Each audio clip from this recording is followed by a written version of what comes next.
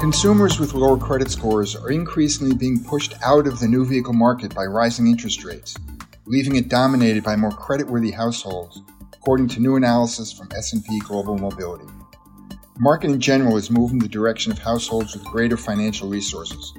Rising interest rates are resulting in a decline in the participation of the lower credit tier in the new vehicle market. Just 4.7% of financed vehicle loans had a credit score of 600 or less, compared to 9.2% 5 years ago, according to S&P Global Mobility and TransUnion data. Borrowers with credit scores in the 781 to 850 range, on the other hand, accounted for 42% of auto loans in February, up from 37% 5 years ago. Looking ahead, much depends on what the Federal Reserve does regarding interest rates. Since March of last year, a series of 10 rate hikes has pushed the Fed funds rate up to roughly 5.1% as of early this month. If the Fed does pull back, however, we could see a swing in these trends back the other way. I'm Tom Libby with this week's Automotive Minute from S&P Global Mobility, formerly IHS Markit.